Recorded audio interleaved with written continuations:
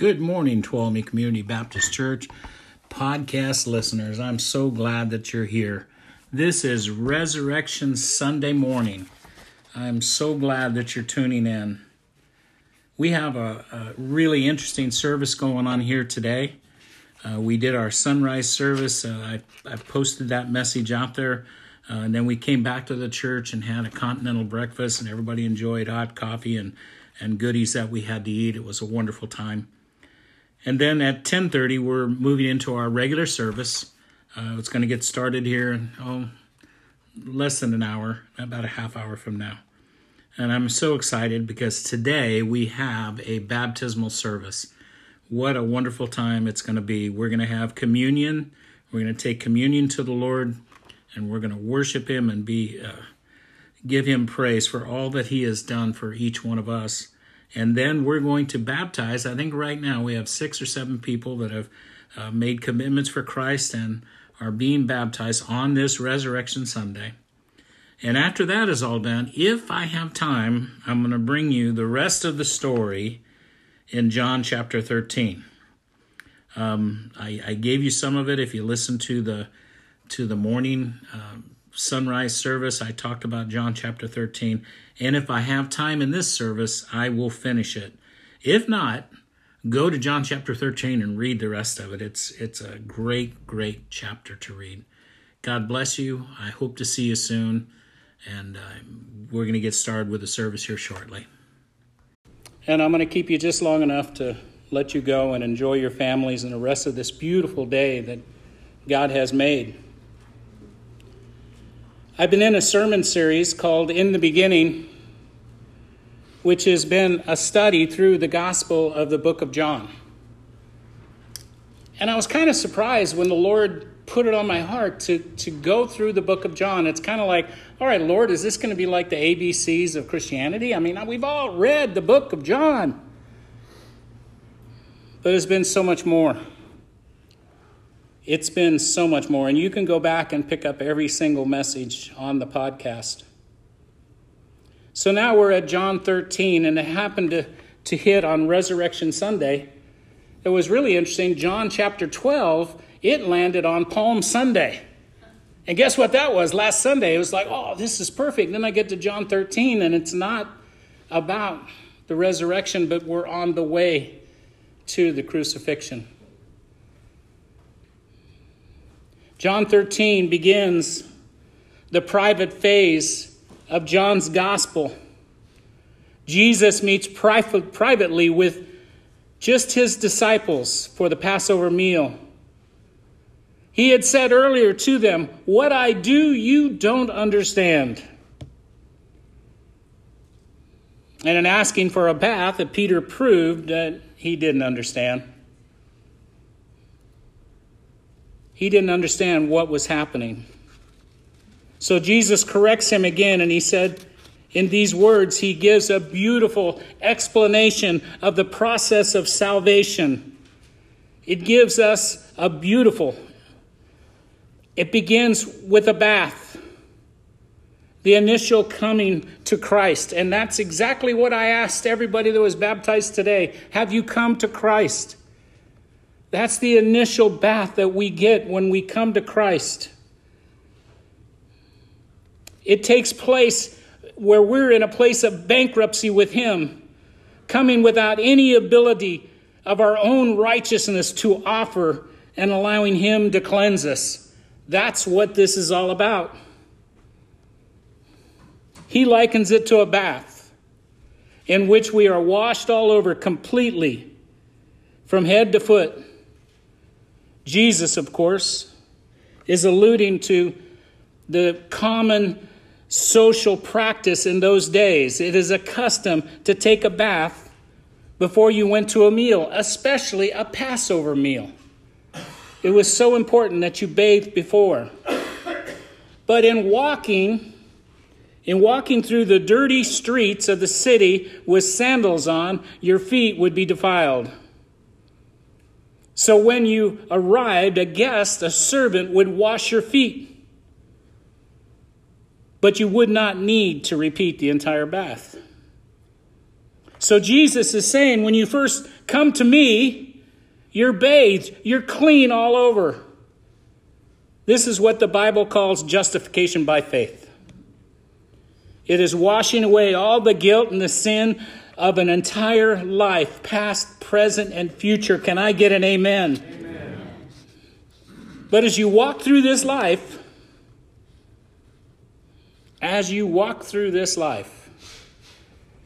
Jesus knows that your feet will be defiled. During your walk, and it needs to be washed away. Thus, he teaches us that not only do we need that initial, never having to be repeated cleansing, but we also need many times repeated experience of forgiveness and coming to Christ for a cleansing away of the defilement of our walk. This determines that we have part in him. Jesus says that in the Word. It said this is what he was telling Peter, if you do not allow me to do this, you have no part in me. How could he say that to Peter? He's been one of his 12 for 3 years. Maybe the one that was kind of outspoken and got himself into trouble more often than everybody else. But if you don't allow me to wash your feet, you have no part in me. So that tells me that as we walk through this life and we think that we're perfect and we don't make mistakes, I don't know about you, my feet get dirty. I walk through a sinful world that's full of corruption, and it's full of things that make me spiritually dirty. And I always come to the Lord and say, Father, forgive me. Forgive me. Wash my feet. And that's what we did today. By doing communion, we're saying, Father, once again, come and cleanse me. It doesn't mean we need a whole bath. It means we need to repent of where we've been walking, what we've been thinking, what we've been doing, maybe adjusting some thinking in our lives. Let me say it like this. We need a spiritual foot washing. If we have accepted Jesus Christ as our personal Savior, we are clean, we are saved, and we don't need to be completely washed again. But we walk in a world where we get our feet dirty. Now, every week I've been doing a pop quiz. Do you guys still want the pop quiz? Yes. Yeah, all right, pop quiz. Bring up number 1. Okay. Number 1, in John 12:16, his disciples did not understand these things at first. But when Jesus was glorified, then they remembered that these things were written about him and that they had done these things to him. What does it mean Jesus was glorified? Come on. Speak it out, Laura. Back to the Father. When he went back to the No. When Jesus was glorified is when he was crucified. That's what he meant, when I am glorified. And we think of glorified as, but that's what he was talking about. When he was crucified, then they finally begin to understand what was happening. Okay, you failed on that one. Number 2. John 12:32. And I, if I am lifted up from the earth, will draw all peoples to myself. What did Jesus mean by if I am lifted up from the earth? It means the cross. He was lifted up. It's almost the same as the first one. When they lifted him up and put him on the cross, he was lifted up from the earth. You guys remember the Old Testament story of Moses and the serpent on the pole? Yeah. And he said, it's just like what Christ is going to be lifted up and we're going to see. That's exactly what that meant. And it's important. I give you these little things just because I want to make sure you're getting this in John. So let's go to John chapter 13, verse 1. I'm probably only going to take you through 10 or 11. I'm not going to keep you. I've got the entire chapter. I go all the way to 38. I don't think I'm going to do that to you. You can go home and read it. But I want to explain what I'm going to give you. These first 10 verses, it's interesting because I talked to the men about this on men's Bible study, and they kind of all told me I was wrong. And I disagreed with them. I believe that God has given me what Jesus was talking about in these 10 verses. And it's exactly what I've already described to you in my opening. But John's seen something a little different. I want to show that to you. So, John 13:1 and 2, or just 1, it says, "Now before the feast of the Passover, when Jesus knew that his hour had come, that he should depart from this world to the Father, having loved his own who were in this world, he loved them to the end." Amen. Verse 2, "And supper being ended, the devil having already been put into the heart of Judas Iscariot, Simon's son, to betray him." Verse 3, "Jesus, knowing that the Father had given all things into his hands, and that he had come from God and is going to God." Verse 4, "Rose from supper and laid aside his garments, and took a towel and girded himself. After that, he poured the water into a basin and began to wash the disciples' feet and to wipe them with the towel with which he was girded." Now understand, washing the feet of the guest is the lowest of the jobs that you could have. It is the lowest. The poorest, the slaves, even the people who the Pharisees called sinners, prostitutes and such, are the ones who got these jobs. It was the lowest. It was the bottom. Jesus kneeling down to wash the disciples' feet seemed to be an insult to Peter. Peter at first said, no, not me. You're not a slave. You're not a servant. But let's look at how Jesus replies in verse 6. "Then he came to Simon Peter, and Peter said to him, 'Lord, are you washing my feet?' And Jesus answered and said to him, 'What I am doing you do not understand, but you will know after this.' Peter said in verse 8, Peter said to him, 'You shall never wash my feet.'" He didn't understand. But listen to what Jesus said. Jesus answered, "If I do not wash your feet, you have no part in me." You have no part in me. Well, if we try to relate that to our present day salvation, that's what we're talking about, right? If you think you're so good, that you're so saved, and you're such a mighty Christian, you can walk through this life and you don't need to ask for forgiveness for anything because you're all that, I would question your salvation. Jesus said, "You have no part in me if you can't come and take care of what's defiled on your feet." That's the point. We're saved. We just experience seeing people making a public confession of their faith. Each one of these precious people, even those precious babies, they're going to need to confess from time to time because they're walking in a defiled world. Their feet are going to get dirty. They're going to need to repent and say, "God, forgive me." And God smiles and say, "You're part of me." Because we know enough to know when we're wrong. Does anybody here not know when they're wrong? I think we all do. We know when we're wrong. I know when I need to ask for forgiveness. Go ahead, just cut me off in traffic and see. And then I'll come to you and say, "Brother, forgive me. I'm just a human being." Peter didn't get it. Verse 8, it says, Peter said to him, you shall never wash my feet. And he said, if I do not wash your feet, you have no part in me. Verse 9, Simon Peter said, Lord, not only my feet, but my hands and my head, all of me.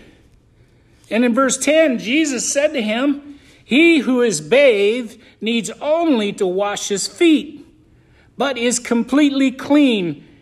And Peter, you are clean, but not all of you. Now, I'll admit, I'm the pastor here and I'm reading the Bible. And I can put emphasis on it where I want to put emphasis on it and make it sound a certain way. But I want you to pay close to what John says. Now, John wrote this many years after the fact. From my historical look on this, John had a problem with Judas all along. John is the only one of the disciples that called Judas a thief before he even betrayed Jesus.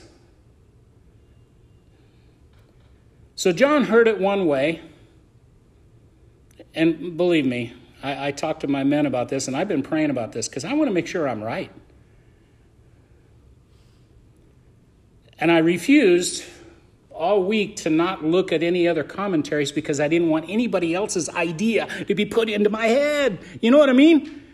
But when I finally got to that place where I got to know, and I started looking at what other people have read this scripture, and I found out that it's kind of 50-50. About half of them are with me. And others go, well, listen to John, verses 11 and 12. He says, For he knew who would betray him. He's talking about Jesus, capital H, for he knew who would betray him, Jesus. Therefore, he said, you are not all clean. Well, Judas probably wasn't all clean. It already said that, that he allowed the devil to slip into his heart. And I think we could do a whole sermon series on Judas himself and look at the Judas that's in each one of us.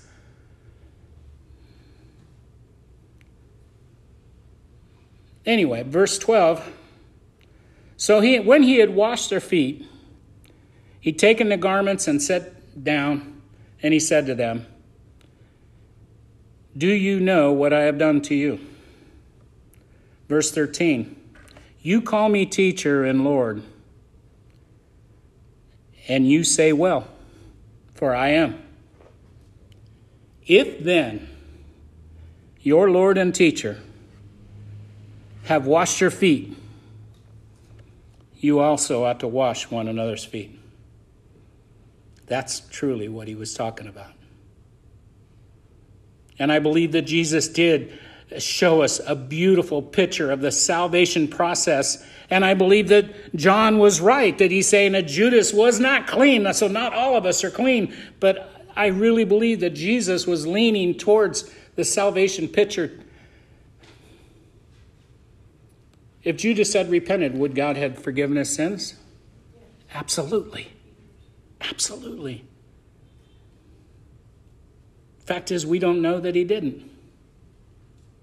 We don't know. We'll find out when we get to heaven.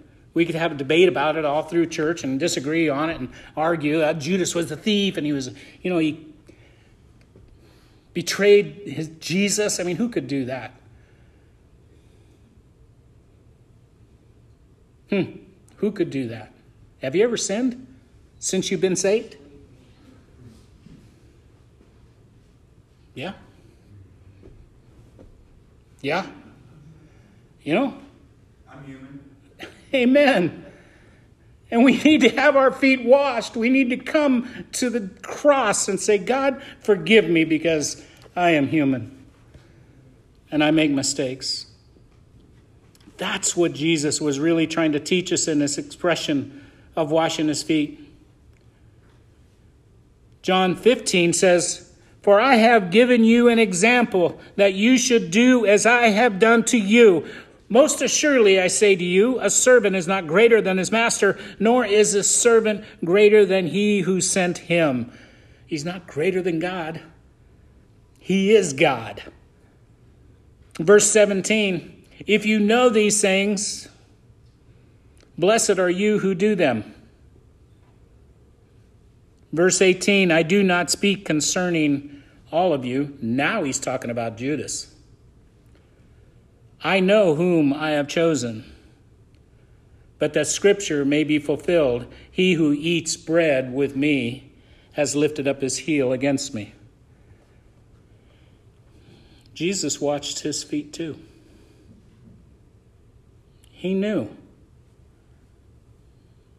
We serve a loving God, a gracious God who cares about us. Verse 19, he says, now I can tell you before it comes, that when it does come to pass, you will believe that I am he. I'm telling you guys, I gave you my body. I showed you my blood. I gave you all the implements. When it happens, you're going to remember that I told you these things. And that's exactly what that scripture in the pop quiz was about. When he is glorified, we will understand. And he has been glorified. Amen?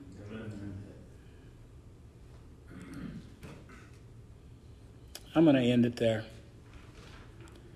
Read the rest of John 13. It's a very interesting scripture. There's more in there. I gave some of it this morning out at the cross. And you can pick that up on the podcast too. I put that on the podcast.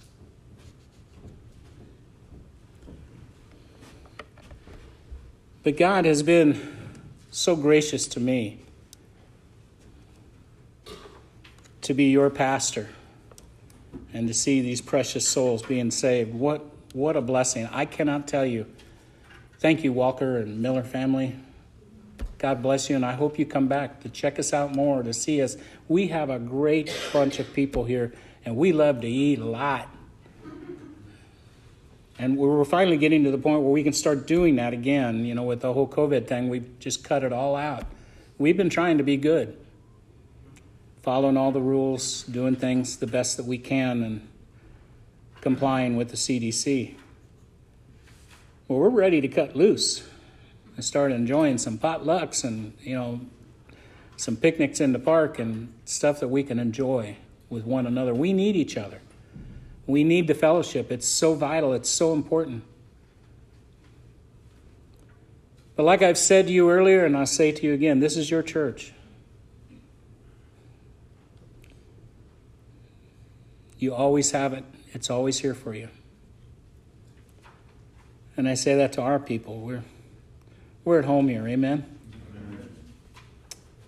Let me pray. Heavenly Father, I thank you for this time that you have given us today. Father, this is Resurrection Sunday. Father, I thank you for what you have done for us. Father, I thank you for the guests that we have today. I thank you for all that you're doing in this place. Even when it seems like we're not doing enough as a church, we're just kind of here. We're just kind of in limbo. I feel it. But Father, things are happening. When the world is turned upside down, when our country is turned upside down, is when the church has to rise up. Father, that's when I believe people will turn back to the church when they see what government is doing. Father, I bless each and every person here. I ask you to bless them and protect them. Father, I just ask you to bring them back again safely. In Jesus' name we pray. Amen.